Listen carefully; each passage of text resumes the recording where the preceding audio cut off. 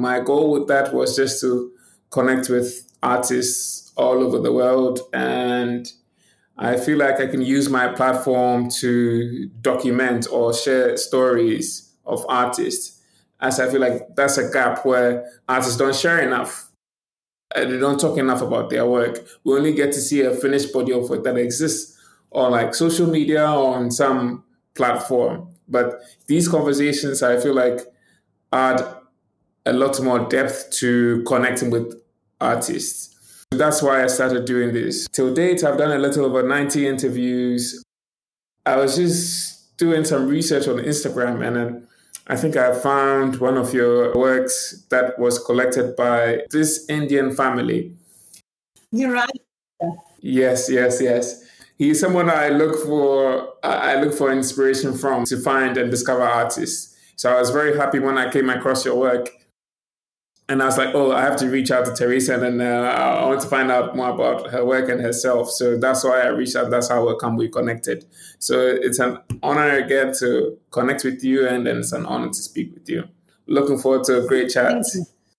Thank you. It's an honor to chat with you as well. Yeah, I love your work. I love your work. It's so refreshing. It's a breath of fresh air. I love that you love it. Yeah, yeah. Teresa, welcome to Jude's List. Welcome to the podcast. How are you doing today? I'm doing great. Thank you. And you? I'm wonderful. I'm wonderful. Again, it's a pleasure to have you on here. It's a pleasure to connect with you as well. So tell us where you're speaking from, and then tell us a bit about yourself. Okay. I'm speaking from Spain, from the northwest corner near Santiago de Compostela, and between Santiago and the Portuguese border. So I'm very close to the coast in a really beautiful area called Rias Bajas, and that's the lower Rias. It's close to the coast and a place where the coastal water spills into inlets. It's much like Fiadores, but with no cliffs. And it's gorgeous. I live out in the country in a house that my husband and I restored 30 years ago. It's a 19th century stone house.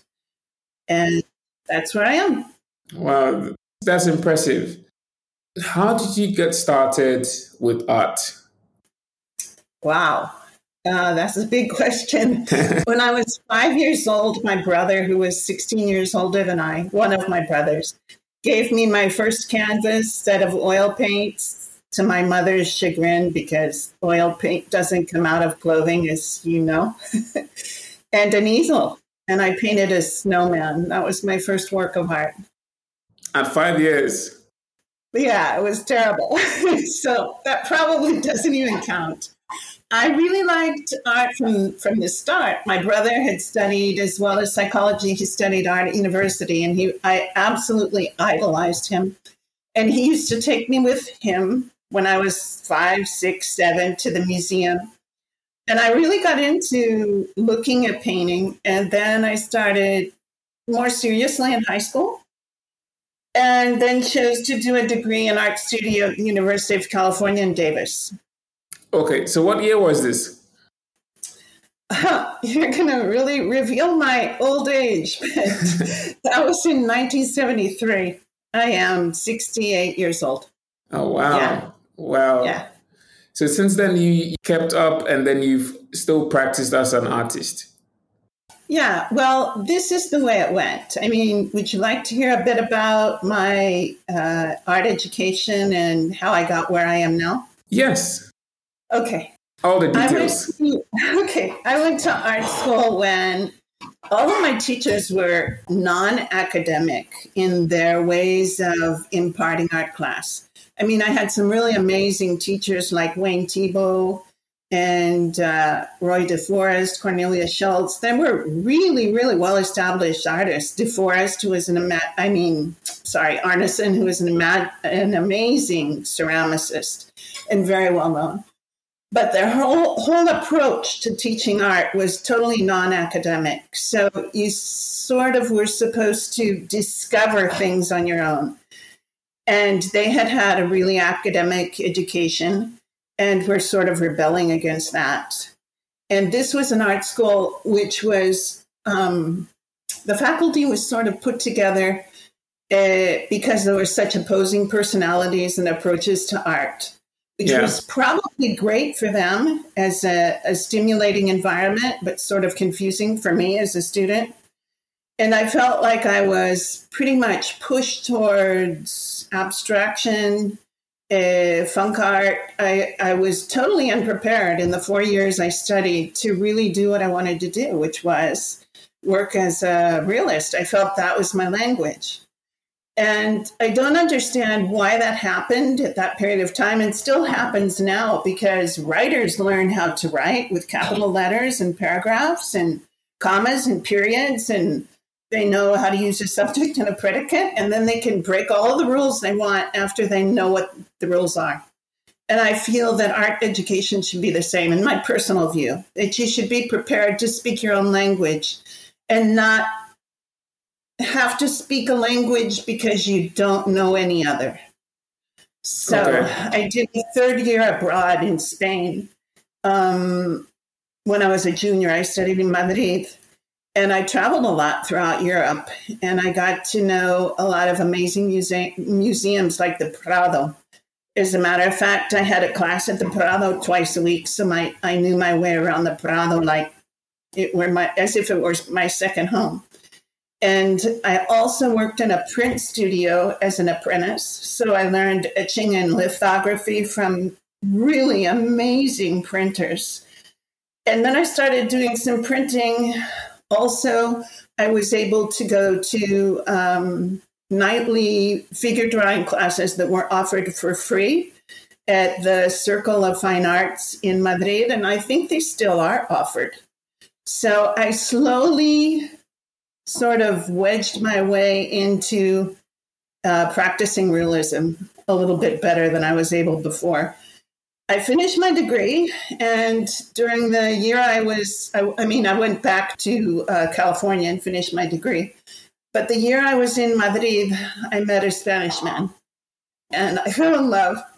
In fact, I was sitting drawing when I saw him playing Frisbee with a friend, and a friend of mine was sitting next to me.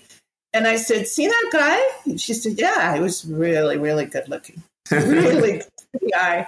I said, "I'm going to fall in love with him." And, just like that? Yeah, I did. And he followed us into the department bar.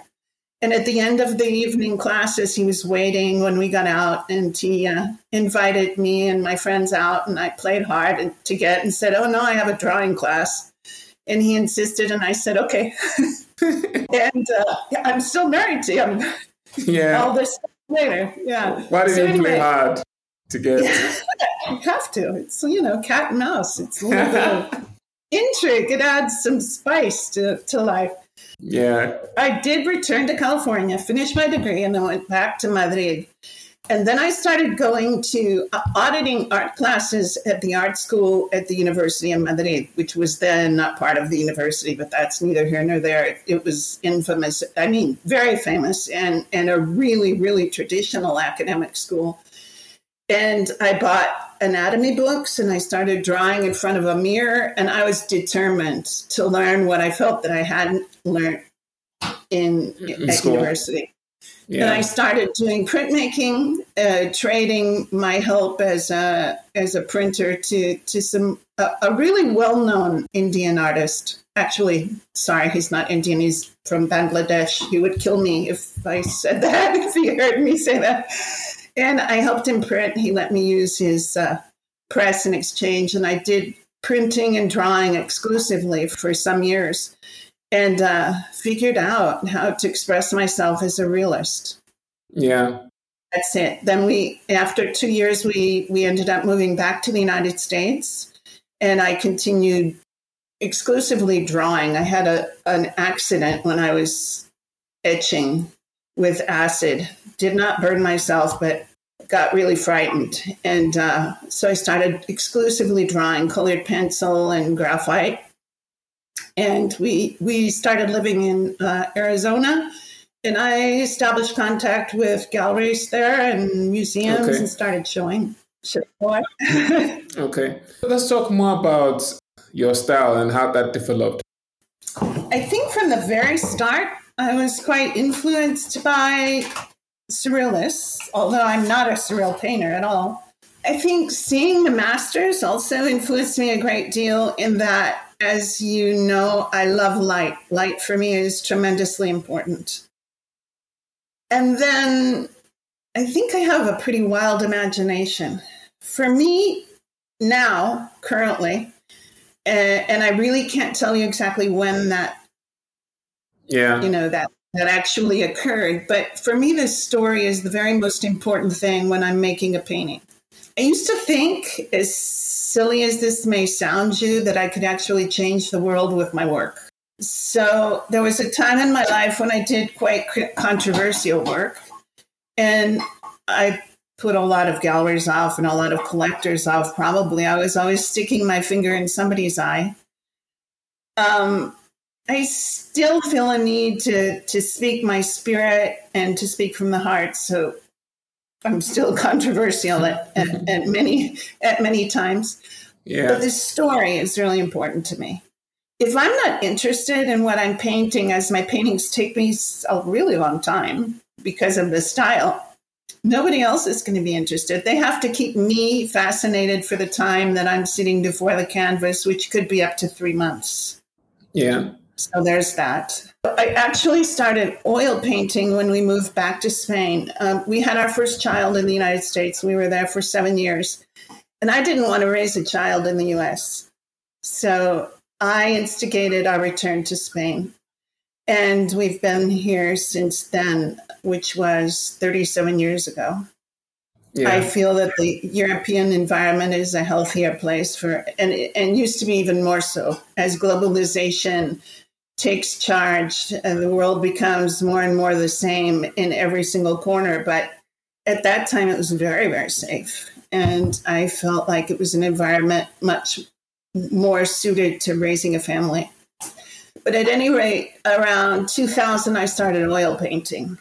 And as I said, because of the lack of structure in my university education, I pretty much had to teach myself how to do that. Yeah. I had to figure it out. But at any rate, I think I sort of figured it out. And now I exclusively work in oil. Okay. So when you say you figured it out, what were some of the things that you had to figure out? Like how to use the paint, how to paint from thick to thin, how to use different mediums, how to mix, how to get the image onto the canvas. I mean, how to start out. Do you draw on the canvas? Do you draw on paper? Do you transfer the drawing? It sounds very basic, but I didn't have any of that. This whole move, there is a resurgence of realism at this point in time, but this is really recent. There's a wonderful Academy of Art in Barcelona, but it opened in 2013. That was a little late for me. And there is an important group called the Art Renewal Center, which is a great organization in the United States, which puts on really important shows and a huge international show of realism and offers classes, but that opened in 1999. So, now there are all sorts of master classes for people like me who want tools and techniques that they don't already have. But I didn't have any of that. So, how to use oil paint and how to not screw it up completely and have your painting crack, a couple years later. Yeah. If you were looking back in the year 2000 and then you needed to give yourself a piece of advice to get you ahead as a realist painter, what would that be? What would you say to yourself?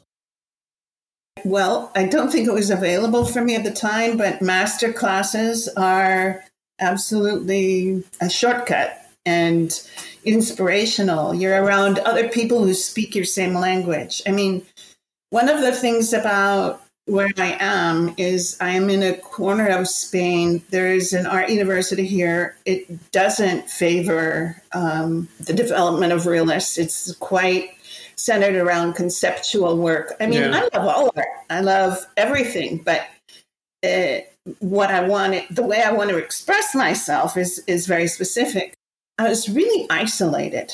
And in 2017, I joined a group called Poets and Artists, which is a platform located in the United States, but it has a membership of international, mostly realist painters. At that point, we're doing a lot of arranging of shows around the world, juried shows.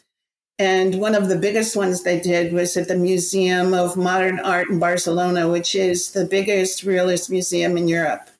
And I was selected to be in that show. And then a couple years later, I was invited as one of 80 women from around the world to show there again. And that was a time, it was electric. I met all sorts of women on the same page, expressing themselves in the same way, interested in the same thing.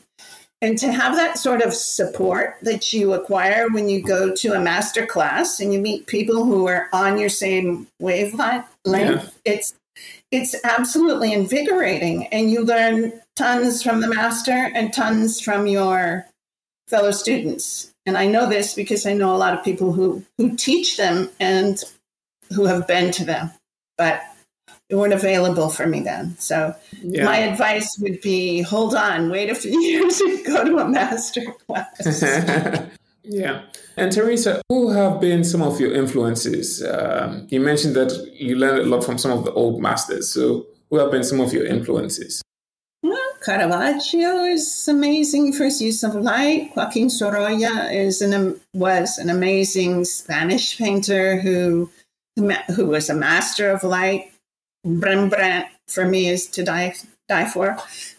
But maybe some of the more contemporary painters would be Perlstein, who passed away just recently. I love his treatment of the figure, in spite of the fact that he treats the figure as landscape.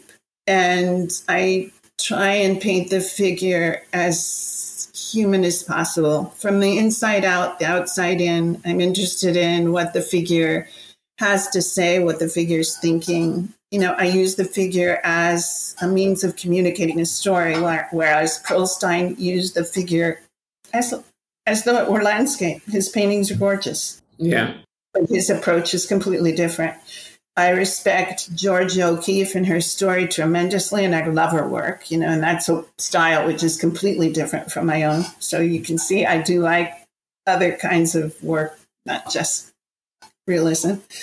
Antonio Lopez is a contemporary Spanish realist who is known throughout the world. His work is absolutely perfection. Yeah. And his wife, Maria Moreno, who passed away recently, was equally as superb. You mentioned your love for storytelling and expressing that on the canvas. So what are sort of like the central messages or themes that you like to explore? What's the central message that you like to share in your work? Well, one of my favorite series is my tightrope series, where figures are moving along a tightrope on different sorts of vehicles, a unicycle, one child pushing a toy baby buggy, a woman pushing a big baby buggy, a cyclist. The message there is about the very precarious nature that life has itself. One moment we're walking, keeping our balance, and at the next we can topple over and catastrophe is right there at our feet. I mean, life is that. We're never really sure of what's to come, and we're never really secure. That was a potent series. Of late, my second to the last series was called Neptuna and Poseidon, and it was much more playful. I sort of let myself have a break and did something really fun and sort of did a play on the Greek god Poseidon and assigned his wife was not Neptuna.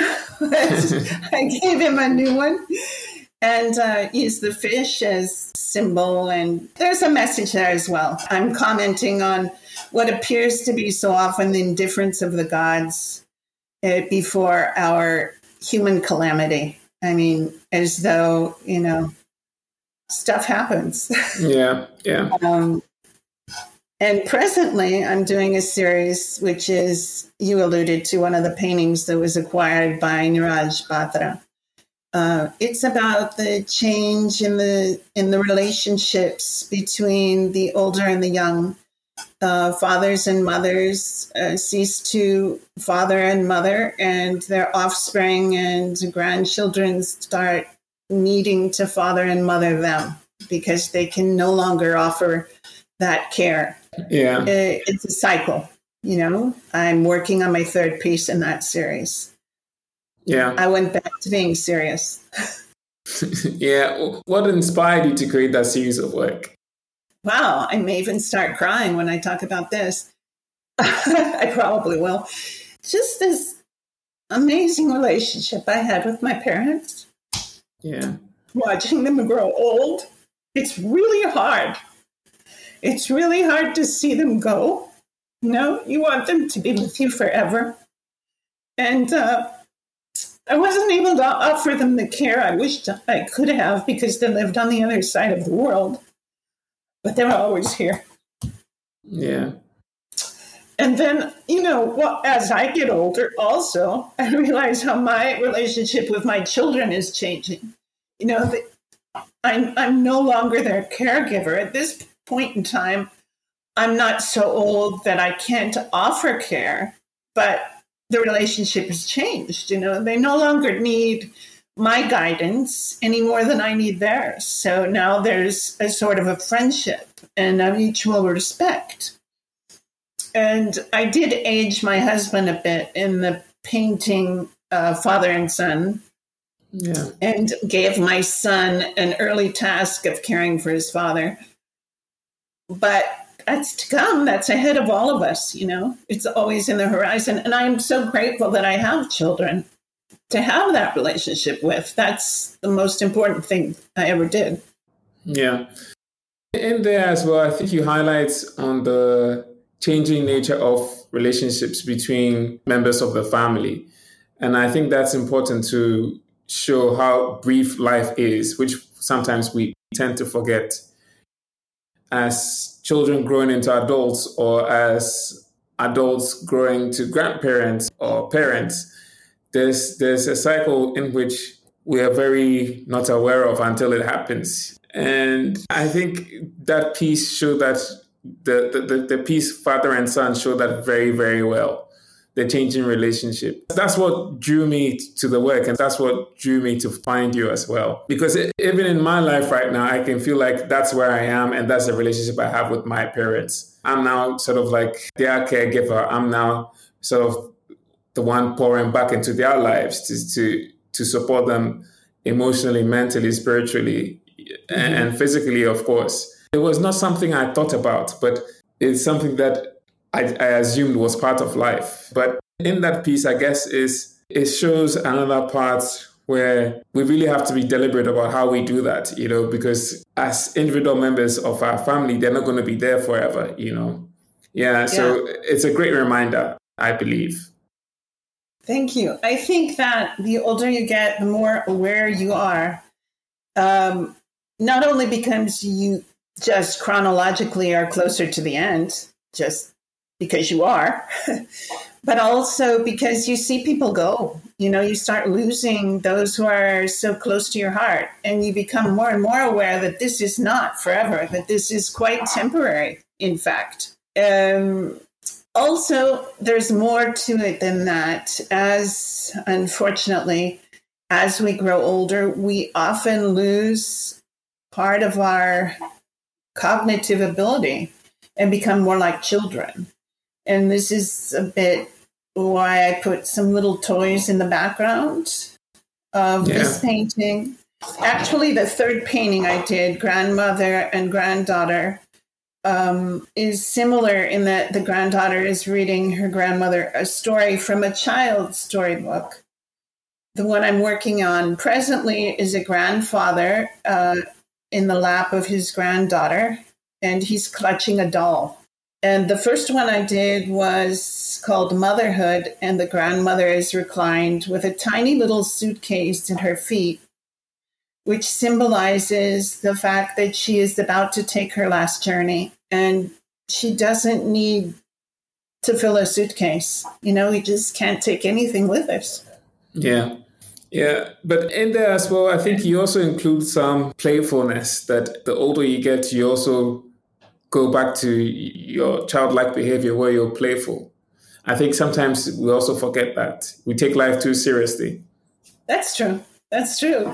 I agree with you. And sometimes I think the only way we can, I mean, not sometimes, I said that wrong. I always have thought the only way we can survive is by being playful and by laughing. I mean, it's just a saving grace. You know, you see people in the most precarious of situations, and it seems that luckily, they often retain the ability to laugh, which is probably the only thing that allows them to survive. Yeah. Teresa, I think you mentioned that one of your pieces, you made reference to, if not in one of your pieces, I think you made reference to your husband being your best friend. So, what has your friendship or what has your relationship evolved over the years? Like, how has that Well, also influenced your work? yeah, certainly. He studied architecture.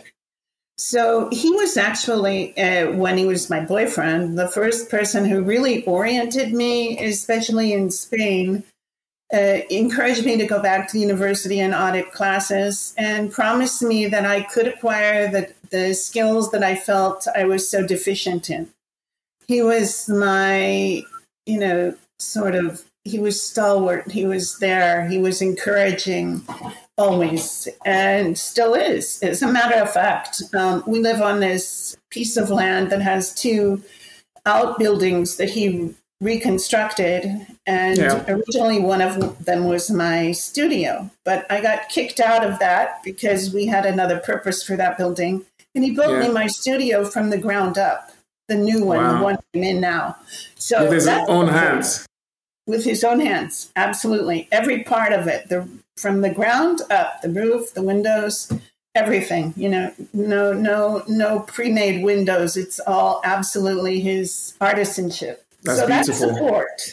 And Yeah, also, he's well educated and a fabulous conversationalist. So that's a real stimuli when you can be debating and talking.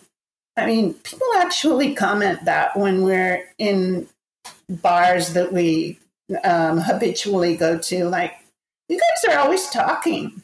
You've been together for how long? Well, 46 years, yeah, and we're always talking. So, yeah, I think definitely is an inspiration. yeah. And you You still know? go to bars.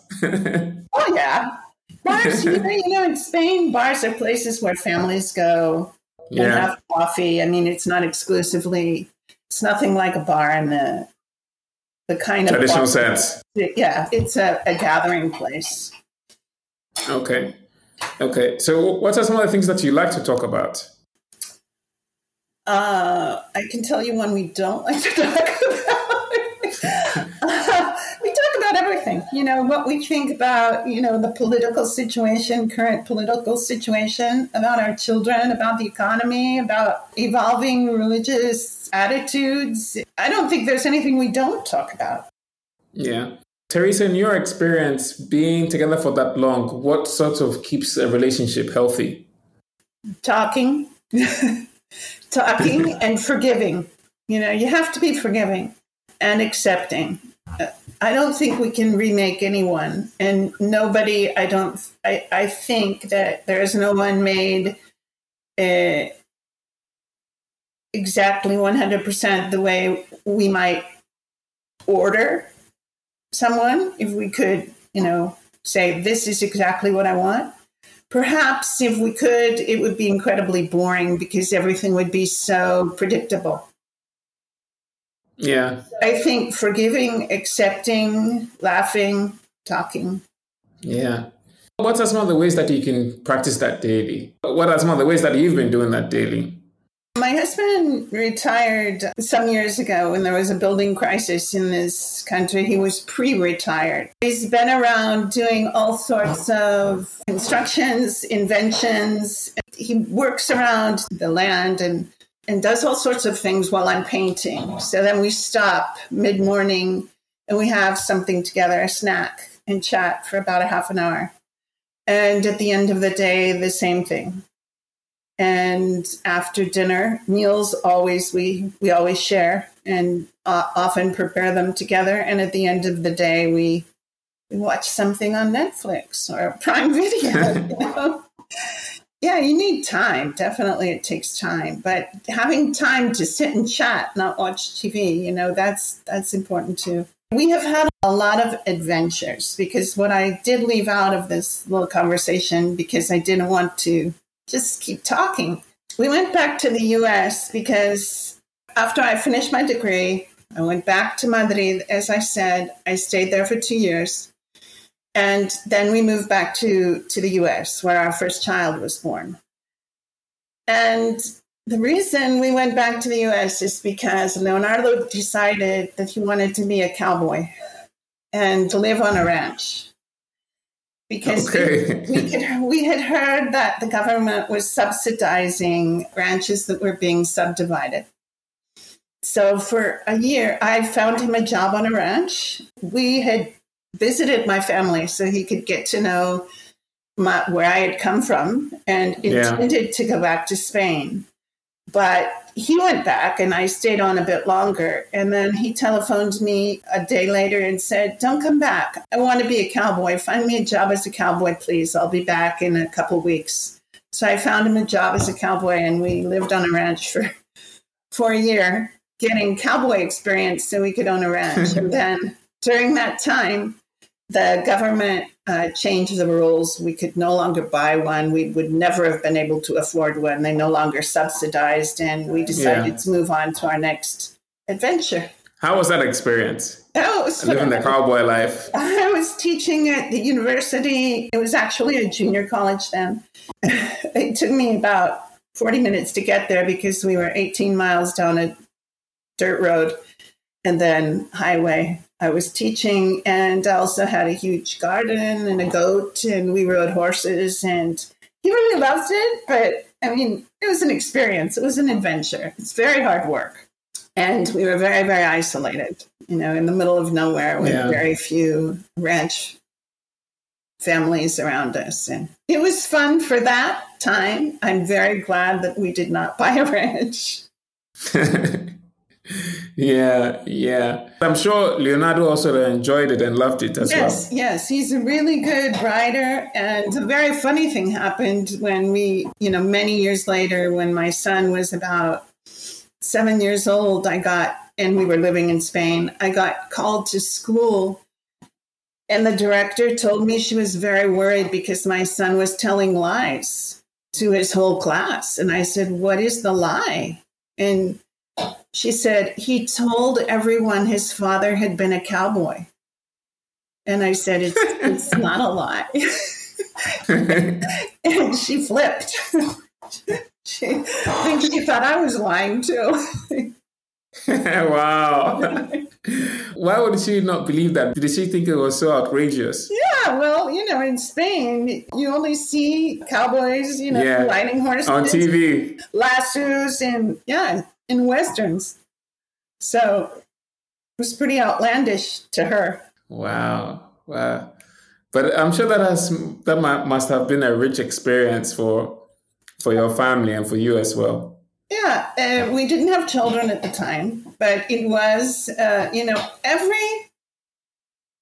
don't know if I should say it this way, but so many experiences are enriching. If you know how to squeeze the juice out of them. I mean, everything we do, everything we see, every experience we have can make us better people. How so? Good ones and bad ones. I think we learn from them. We learn from hard times. We learn probably more from hard times than good times. And if we can become stronger, more sensitive, more sympathetic, then we're better. And how do we squeeze the strength out of difficult situations or hard situations? Probably afterwards, more than during. But there's always something to be learned. For example, just an example, we have had a couple of very devastating economic situations in our lives where we ended up with no work and we owned a home, but we had to make house payments and we had little children and we didn't know when we were going to come up with a solution. Spain was in a tremendous economic crisis, and finding a job right then was very, very difficult. It was really hard to go to bed every night and say, when is this going to end? And are we going to make it? Or are we going to have our house foreclosed? And what's going to happen to us? But we really grew close together because we had to depend one on the other. There was nothing else. And we gave each other strength, and we kept each other's spirits up. And we found joy in very simple things because we couldn't afford to do anything outrageous. We could buy sunflower seeds and take long walks. And I think that at that moment, at that kind of a moment, you realize how superfluous so many things in your life are, and how very important the people you love are. That's an example of what I meant. Yeah. I couldn't agree more that sometimes I think they're also a blessing in disguise. Sometimes difficulties come as gifts that are wrapped in a way that we only see the difficulty, but we don't see what comes out in the end. Mm-hmm. Yeah, I think so. If there are no roadblocks in our lives, we could so easily just carry on merrily without really stopping to appreciate what we have, to appreciate those who are around us. Sometimes they bring changes that offer us better realities than the one we were living before that we came upon that roadblock. So, yeah. Yeah. In your experience, what has been the most difficult part about your art practice and then about being an artist? The most difficult? Yes. Or the most challenging? Okay. The most challenging is what I alluded to before, surviving as a realist painter in a world that was sort of hostile to new realism.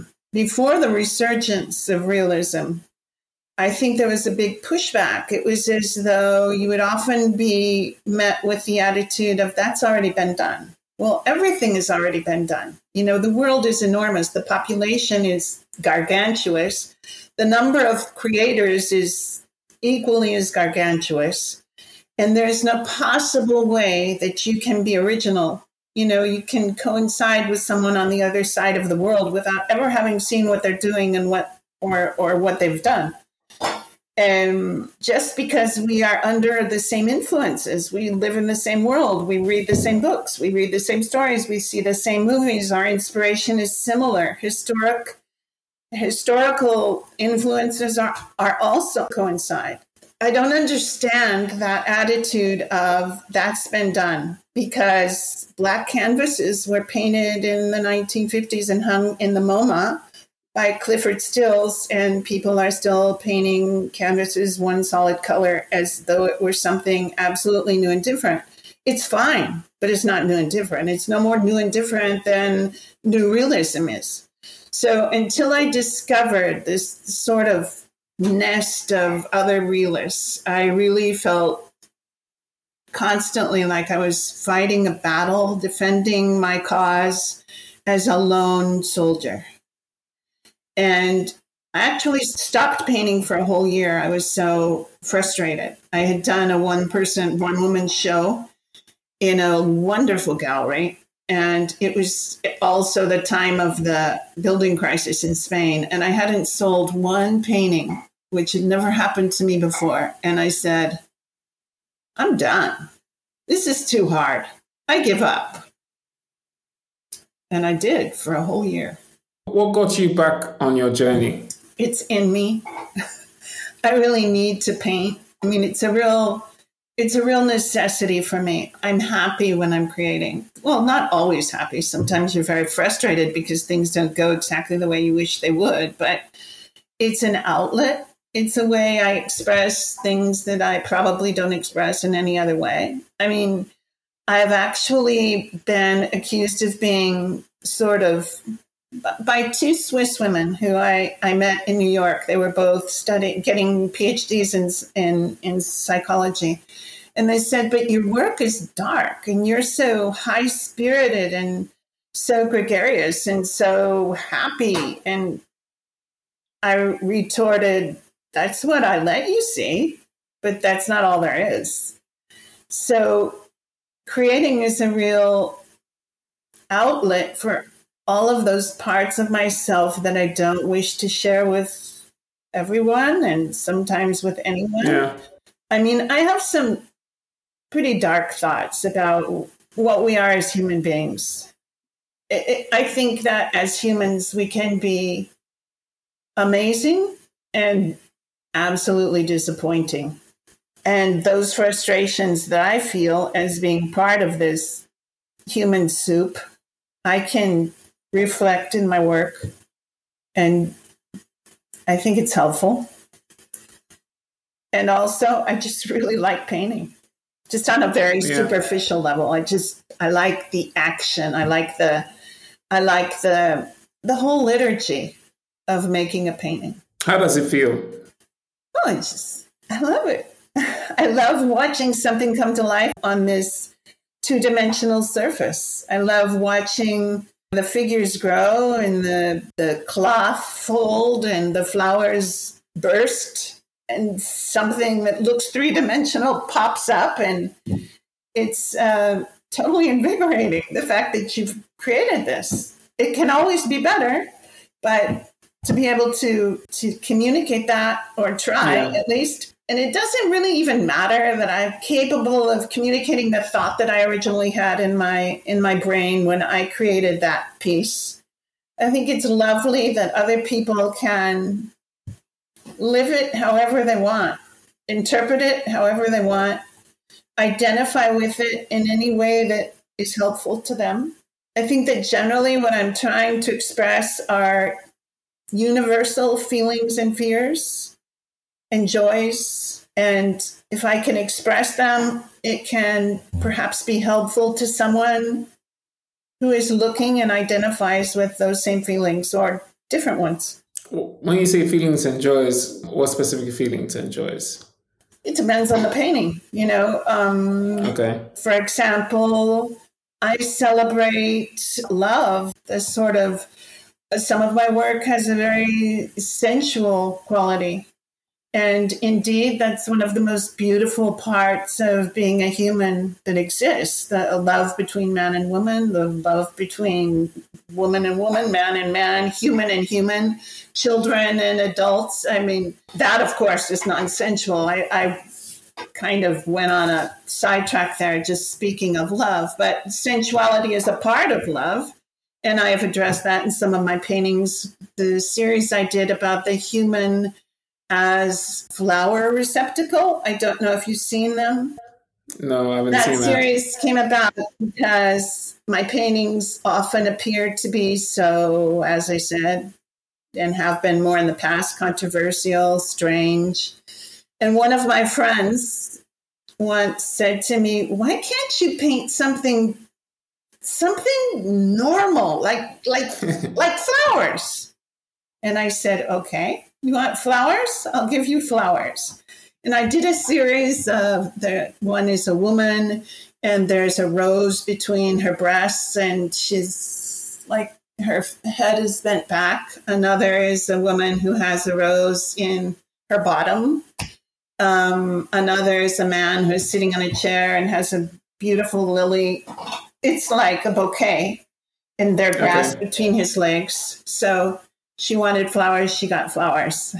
I was delving into the sensuality of the human body, which I think is another gift that we've been given as humans. Yeah. What have you discovered to be true as an artist? That you have to paint what you really, really believe in, what you really feel strongly about. Because if you're not doing that, I don't think that your work rings true. Is that a good answer? Do you think it takes...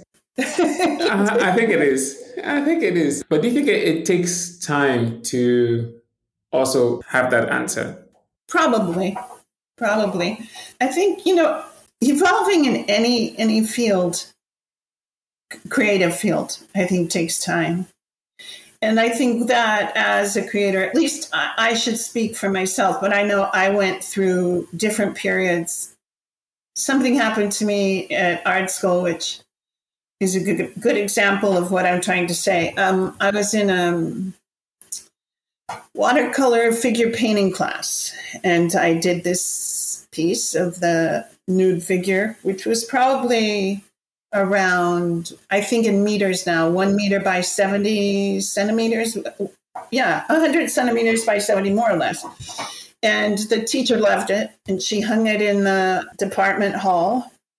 And another one, I think the director of the art department told her that he thought it was the best piece that he had seen produced in the art department that year. Nothing worse could have happened to me when I was that age. That was terrible. I think that, then I was struggling to reproduce this success. It gave me such a wonderful feeling to have done something which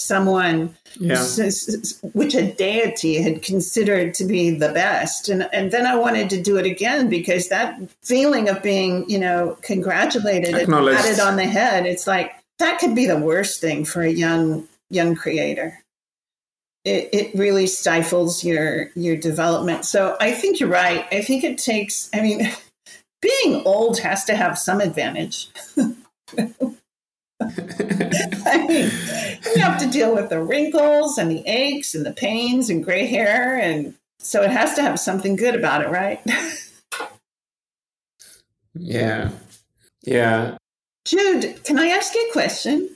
Yes. When you saw that painting that captivated you, did you know that I was an old lady? No, not at all. Not at all. That news surprised you. Yeah. In fact, just before I saw the painting, I actually thought it was painted by a man. Oh, really? Yes. I've been told some very interesting things. Yeah, about my sexual orientation and all sorts of things from interpretations of my work, which is fine. That's okay. I don't mind. Yeah. Yeah. So just seeing the piece, I said, oh, this must be a very talented young man who has a very profound relationship with his dad. Well, that's great, because what I do want to do when I paint is to be able to put myself into the model's head, Okay. So that's a really good thing. No one has said that to me, and that's cool. Yeah. Yeah. And I can take that and use it positively. It's not like when I was in art school and now we'll try and do it again and again. I can take it and say thank you, and that's all. That was such a beautiful piece. So thanks for sharing. I was also going to reference earlier when you were saying that you were saying something about your work and it connecting with people. Sometimes it connects with people in ways that you don't imagine. Yeah, I agree. And I think as creators, sometimes our work are just like signposts. They just point you in the direction to say, this is another possibility or this is another way. That's what I think.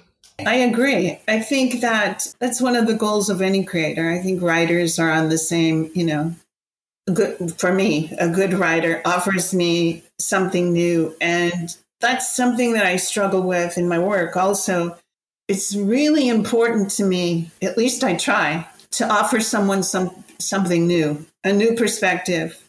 I don't want to duplicate someone else's grand discovery. I think, as I said before, coinciding with other creators is inevitable because we are under the same influences. But I try never to do that intentionally. In fact, when I painted the series with flowers, I had never seen anything like that. And then subsequently, I started seeing figures with flowers and butterflies and birds. And there are some lovely, beautiful pieces. However, I came to the point that I said, if I see one more butterfly, I'm going to die. I don't want to see more. So, those pieces now, to me, seem less original than at the time I conceived them.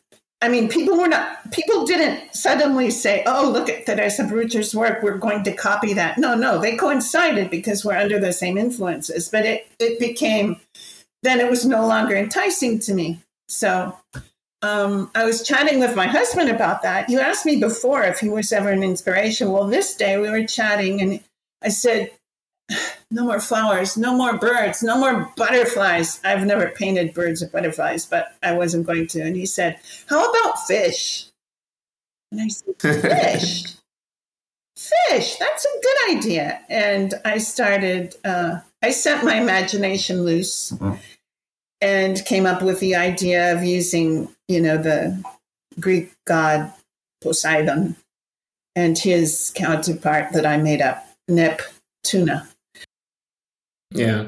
And I painted fish. And now I have started seeing fish everywhere. Not because anyone is copying me, obviously, but because, it's sort of like when you're looking for, I don't know, a navy blue suit and you look and look and look and look and you finally find the one you want. And as soon as you buy the navy blue suit, you see them everywhere. Everyone is wearing navy blue suits. Yeah. You start seeing what you open yourself to. So I'm off fish. So no more fish? No more fish. No. Yeah. I think in a sense a huge part of creation is that it's like a ripple effect. Like you said, once you identify with a thing, that's all you start seeing, or that's get closer to you. It's like attraction almost, In a sense, yeah, once you think of something and create it, that's all you start to identify. I used to really struggle with the idea of calling myself an artist. And just when I started getting comfortable, I realized that, oh my God, that's all the people I'm surrounded by. I'm really surrounded by artists. But it was such a hard thing for me to come to terms with, because what I do professionally is in finance and it's business development. So it has nothing to do with arts. I started getting comfortable with the idea that I have a passion for storytelling, and my gift is in really connecting with people in such a way that I'm able to get them to open up. And I feel like that is a gift that I can develop, and that is a gift that I can help connect people across the world with. And yeah, I so definitely I agree. You definitely have that gift. I started off feeling quite nervous, as I told you. I'm very shy about talking about my work. Yeah. I paint. I don't talk or write. I find it sometimes difficult to articulate my thoughts about it, and I'm shy about sharing. I mean, you opened up a whole can of worms. And because you're easy to talk to, I may have said some things I may regret when I listen to the podcast. But it's out there. It's gone. Can't take it back. Yeah. In a nutshell, I also feel like we also need to see the whole part. So the ups and downs, the highs and lows. So just to get a full picture on who Teresa is, and to also learn about her story and to connect with her in such a special way, I feel like all those elements come into play. So all that is needed. That's cool. Thank you. Yes. When I told you, I alluded to the show that I participated in at the Museum of Modern Art in Barcelona. And definitely, it was sort of like, because all of these women were women and they were all doing this, the language was so similar. We cut the crap. We went right to the center of things, and we were able to talk about things that were much more transcendent than you would ever tend to talk to someone you just met about. And I came away feeling that I not only respected the work of most of these women, all of them did beautiful work, but I also had gotten to know them, because we didn't have to do any introductions. So it's sort of like what you're saying. It was so eye-opening, and it was so joyful. So I guess that's what you're doing on a one-to-one. Yes. And then back to you, Teresa. What has I would say, what is your understanding of time as a creator? That it's too short, that there's not enough of Yeah, it. I mean, I'm not sure I'm interpreting your question correctly. you Yeah. are. You are. Okay. Yeah. We're here for such a brief time. And you said this before. So many people live as though there were no end, and there is. Yeah, there's so many things that I would like to accomplish and like to do other than painting that I will not have an opportunity to do because I was a lover of science and like sort of a very studious sort. And I didn't mention this, but I also stopped for a period of time and studied industrial engineering, which I did not finish. Okay. But it's a long story why I did that. But it all comes down to the fact that I just have a real desire to know as much as I can in as many fields as I can. I love math, I love physics, I love chemistry, I love science. And I wish I had 3 lives so I could do some of each. You know, time is too short. And then in that sense, how do you learn to sort of prioritize between what is important and what is urgent?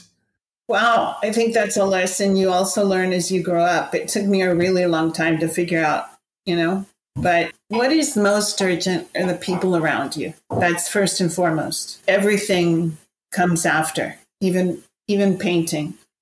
Sometimes it's really, really hard, as a woman especially, to defend my painting space because the people around me are so important to me, particularly my immediate family. And if I have an opportunity to spend time with them, I have a grandson who's my first, and he is 8 months old. And my daughter and son-in-law just moved back to Spain from the United States for the very same reason that my husband and I moved back to Spain when my first child was born.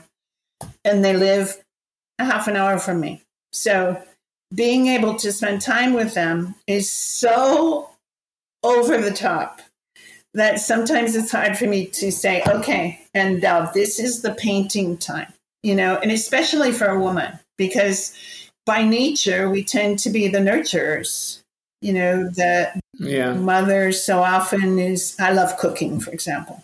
So big family meals and chatting around the table afterward, those are really, really treasured moments.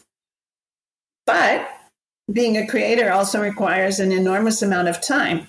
So I've commented this with a lot of my painter friends who are women, and we all tend to agree that as women, you know, we take the whole burden between parentheses. I mean, I don't mean like a painful burden, but a burden of supporting and sustaining the family in a nurturing way. And it's really hard to defend that space as a creator for all of us. I think it's a shared difficulty.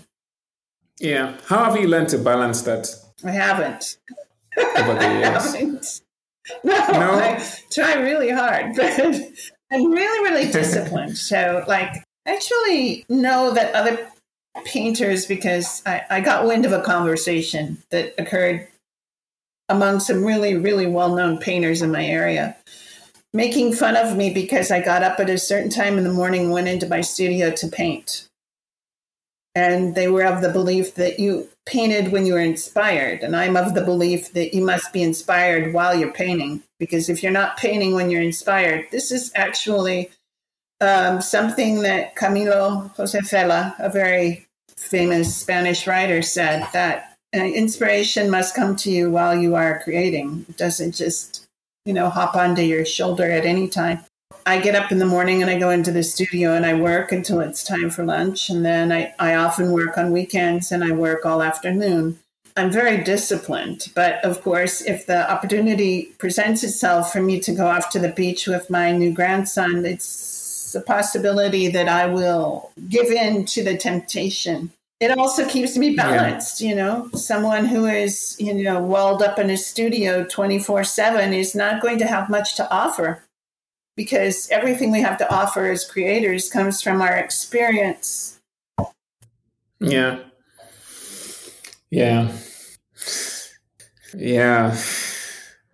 Thank you so much for sharing You're that. welcome. Wonder what children will think Yeah. when they hear this. Yeah, yeah. On that note, what's something that you would like to share with them if they're listening? Oh, wow. Um, be happy and try and make everyone around you as happy as you can. That's our great task in life, Yeah, is trying to make, even if it's the small space that we occupy, because as I told you before, I used to have these grandiose ideas that my painting could actually influence and change people. I think that the best I can hope for is to influence my little bubble and leave yeah, the space I've occupied a little better than it was before I occupied it. That's the that's the most I can hope for. And I just, hope that they are happy and make other people happy, because that means that, and they're really good people, really good people. So, yeah. I think that was what I was going to say earlier when you said you wanted your paintings to change the world. I think that sometimes if you're able to inspire one individual or one person through your work, that creates a spark that has a ripple effect to also change multiple worlds with multiple individuals. And I think that really counts. I'm So amazed you've and really achieved touched that. and absolutely grateful. And I don't have enough positive words to say that I could reach out to someone like you. I mean, you're in a different continent and we have connected. And this Yeah. is amazing in and of itself. I will give myself many kisses for having accomplished that with that painting. Yes. And I connected with Niran. She was an absolutely charming man. Um, Yes. and yeah, that's a great achievement that I am proud of and happy for and thankful for. Yes. And me as well. I'm also grateful that that was able to connect us in such a way. And obviously, this is the first time we are speaking and talking like this. So it's a pleasure and it's an honor to engage and learn with you. Thank you. You Thank know, you. Well, like you said, you are yeah. really, really a good people opener. I try. I try. Yeah, yeah. So we're almost wrapping up. Do you have any last words for our listeners? Is there anything My else you last want to share? words. No, actually, I said so much. My last words are no, it was a pleasure to meet you. And as I just said, to connect with you. Yeah. So, Teresa, in your own words, what's your definition for love? It's giving everything you can that the person needs. Not what you think they need, but what they actually need. And knowing how to receive what they can give to you. I think that's it. Yeah. Thank you so much for sharing and thank you so much for your time. I really enjoyed I that chat. did. I hope you had a did. lot of fun. I started out so nervous, and now it's like, oh, do we really have to stop already?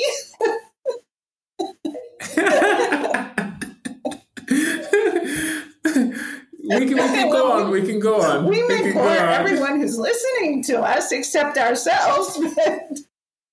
Okay, then we'll pause here and then do a part risky. 2. Yes, yes. Again, I enjoyed connecting with you, and this is such an honor. Thank you so much. Jude. So happy to have met you. Yes, likewise, Okay. likewise. I'll keep in touch. Please do. Okay. Okay. Pleasure. Bye. Bye-bye. Bye-bye. Bye.